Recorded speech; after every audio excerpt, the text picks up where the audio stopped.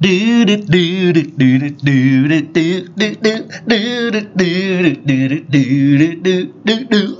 So, if you got that reference, you as well are a '90s kid, and shoot me a message on Twitter if you get this, or maybe Instagram, and maybe there's a prize, maybe there isn't. Who knows? But we're trying something a little bit different, repackaging. So this is a segment of a full-length podcast episode as we're trying to help get the word out, present things in digestible forms, extracting some of the rich content from our awesome guests. So if you can't stand listening to my voice, hopefully you can endure it for a shorter period of time and grab the nuggets that we have from the great guests that we've been able to attract. If you're wondering how we get such awesome guests, I do as well as wondering that. I'd also, before we get to that, like to announce I am releasing a book soon. I'm learning the ins and outs of trying to format that in different ways and self-publish, so it will be called Be Intentional Estimating. So it's about establishing the right mindset and habits for yourself and your team to succeed with estimating property insurance claims. So my goal here is to help share what has helped me grow my career, which started by answering an ad in the local paper. Back then, that was a thing for job seekers. But I answered an ad for carpet cleaning with a local franchise, and I was introduced to an industry that I didn't even know existed. And as I share on episode 15, which we called No Risk, No Reward of the Diojo podcast, I was fortunate enough to be paired with a great mentor who helped me see the possibilities that this multifaceted industry has to offer. So with hard work, good mentors, and enough smarts to seize upon the chances presented to me, I grew from a technician to managing multiple operations for companies large and small. So Xactimate is one key component of a much larger picture, but by discussing the mindset and habits that will help you achieve success with this tool, we also discuss how those core principles relate to so many aspects of sound business. So Xactimate is kind of the key if you're wanting to look for career opportunities, grow your business, or if you're a manager or business owner trying to expand your operation.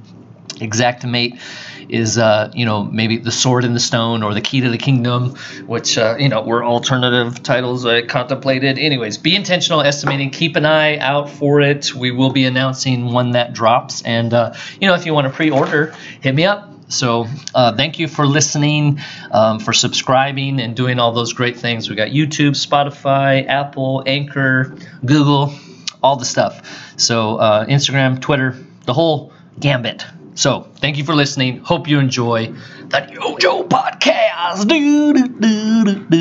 How do I turn this? But the quote you said, I was disconnected. It wasn't till I started to work on myself and the way I lead my company that everything started to turn around. So, rather than wallow or get jaded and blame everybody else. This is the worst. It sounds like you just kind of turned that internally. So can you shed a little light on what that looked like and then your process for saying, okay, this is what I need to do to. So you go from one van, you build it up, and then kind of it blows up a little bit, right, at the halfway point? Yeah. So we eventually stopped doing carpet cleaning and transitioned into restoration.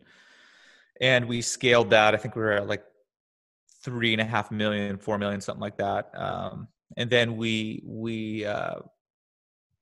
I thought I had built a good culture because I was kind of goal focused, and I helped our employees try to reach for their goals and set goals with them personally. And really, I thought I poured into the team, when in reality, I think more doing it selfishly, so I could get their buy-in and so I could get their commitment and their and so I think more of it came from a selfish place. And so the company started going kind of south. There was team issues. There was conflict. There was I was starting not to trust all my team members. And sometimes some of them I didn't even care for too much.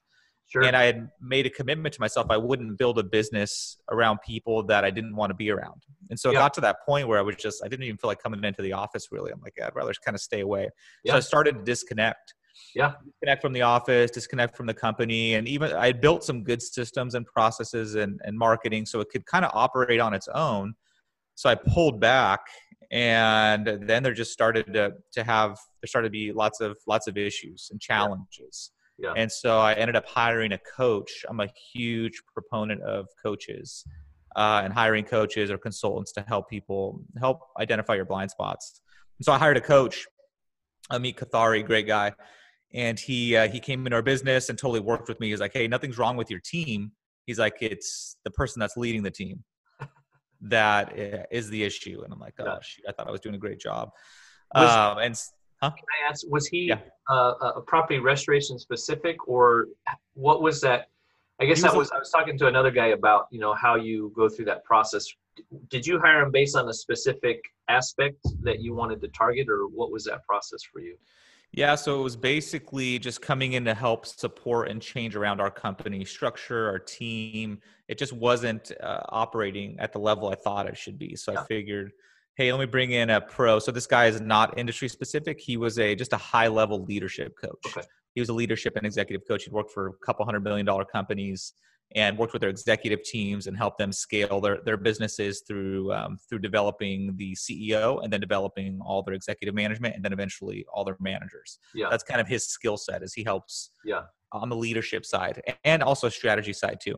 Yeah. So I brought him in, and he really identified, hey, you as a leader need to make some major changes for sure to get this thing to the next level. It starts with you. And so he ended up working with me, and I did a bunch of introspective work and read some books and just dove deep into being the best leader I could be. We ended up switching out a couple, I'd say probably 30 to 40% of our team because they were no longer the right fit, right? I had people in the company that I had started with that I had outgrown. Okay. Or people that were also kind of negative and weren't the right cultural fit.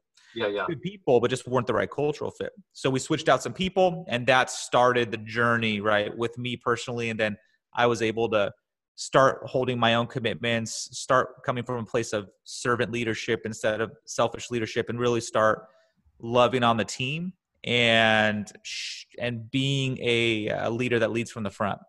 Yep. And that made a big difference. Do you, I'm wondering, I've always appreciated finding people, like you said, cultural fit.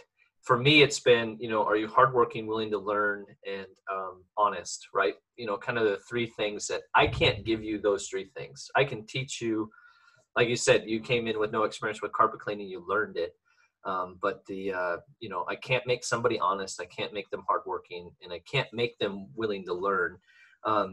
If you look back on it, do you see has it been harder, or do you believe there's any correlation to getting people that are kind of fresh and training them in your way as opposed to trying to retrain bad habits from somebody that might have worked at another company? Yeah. We used to hire based on experience because I was newer to the industry. So that did help out initially. Sure. However, now we 100% hire based on cultural fit. So we have assessments that we run, DISC assessments, personality profiles, and then we have our core values, COMET, COMET, which is collaborate, own it, mindful, efficiency, and then thirst for learning. COMET, COMET, which is collaborate, own it, mindful, efficiency, and then thirst for learning. Is it possible to learn this power? Which is how a lot of companies operate. They're like, no, I give people, my team, the ability to make decisions on their own. I'm like, great. Do they know how that decision affected the net profit of the company, or affected the cost of goods sold, or affected the other areas of the balance sheet? The numbers are one of the most important things in the business. And so I decided, hey, you know what? I'm going to implement it's called a Great Game of Business. It's a whole process where you're fully transparent with the numbers. There's no fair. There's no fair. Who's against the rules? So we literally have our profit and loss, exact numbers on our whiteboard in our office. So if you walk into our office right now, you'll see our revenue, you'll see our cost of goods sold, all our expenses, materials, you'll see our overhead costs, you'll see our salaries, you'll see the marketing expenses, you'll see all the line items all the way down to net profit and profitability. So our entire team, all 36 employees, they see those numbers, and they report on those numbers. So what we've done is we've given every employee a line item, and they're responsible for owning that line item and reporting that line item. So somebody may have office supplies. And so they'll be responsible every week for saying, hey, how much should we spend on office supplies? Okay, cool. And then they're responsible for reporting that number and sharing that number with the entire team. We meet once a week, the whole company, and we share that information. So the company is fully in alignment. They know the numbers. They know how the month is going to end before I used to even know the month was going to end. So they have such good clarity around the numbers. And so they're all bonused. So we actually bonus the team based on the profitability. So the whole company, every single employee. There you go. There you go. Thank you, sir. There you go. There you go. Well, and that one tech that, it may seem silly, but I can remember, a string of months where our office supplies were just out of whack. And so if that employee is watching that, they're saying, why are we at 30% of our year-to-year average, on office supplies, So it all adds up, right? Especially if you go into a lean month or. Yeah. I remember, I think it was on IAQ Radio, Claude Blackburn of Dryease. He said similar. I don't remember exactly the structure, but he said when we started sharing the financials and when we incentivized people, very simply and flatly, he goes, I made more money than I've ever made, because it opened up an incentive and people, it was transparent, right? You knew what people were doing and everybody wanted everybody to make money, so, and they understood it better. Mm-hmm. Yeah. And I think most owners don't do it because they're afraid that their employees will think they make too much. Sure. When in reality, a lot of times employees actually think the owners make more than they do. We did a survey. We asked, we said, hey, what do you think our net profit is of our company? Yeah. And so guess what the number was? They probably percentage thought, was. If I had like 50% or something. 50%. Yeah. They thought we were making 50%. Yeah. So if we did 9 million, we're making 4.5 million net income. That's in my pocket, right? Well, clearly you make 10 and 10, right? Yeah, exactly.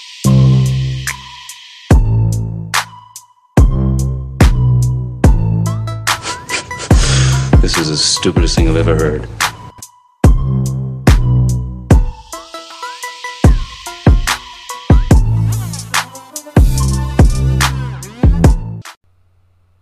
TheDyojo.com. TheDyojo.com.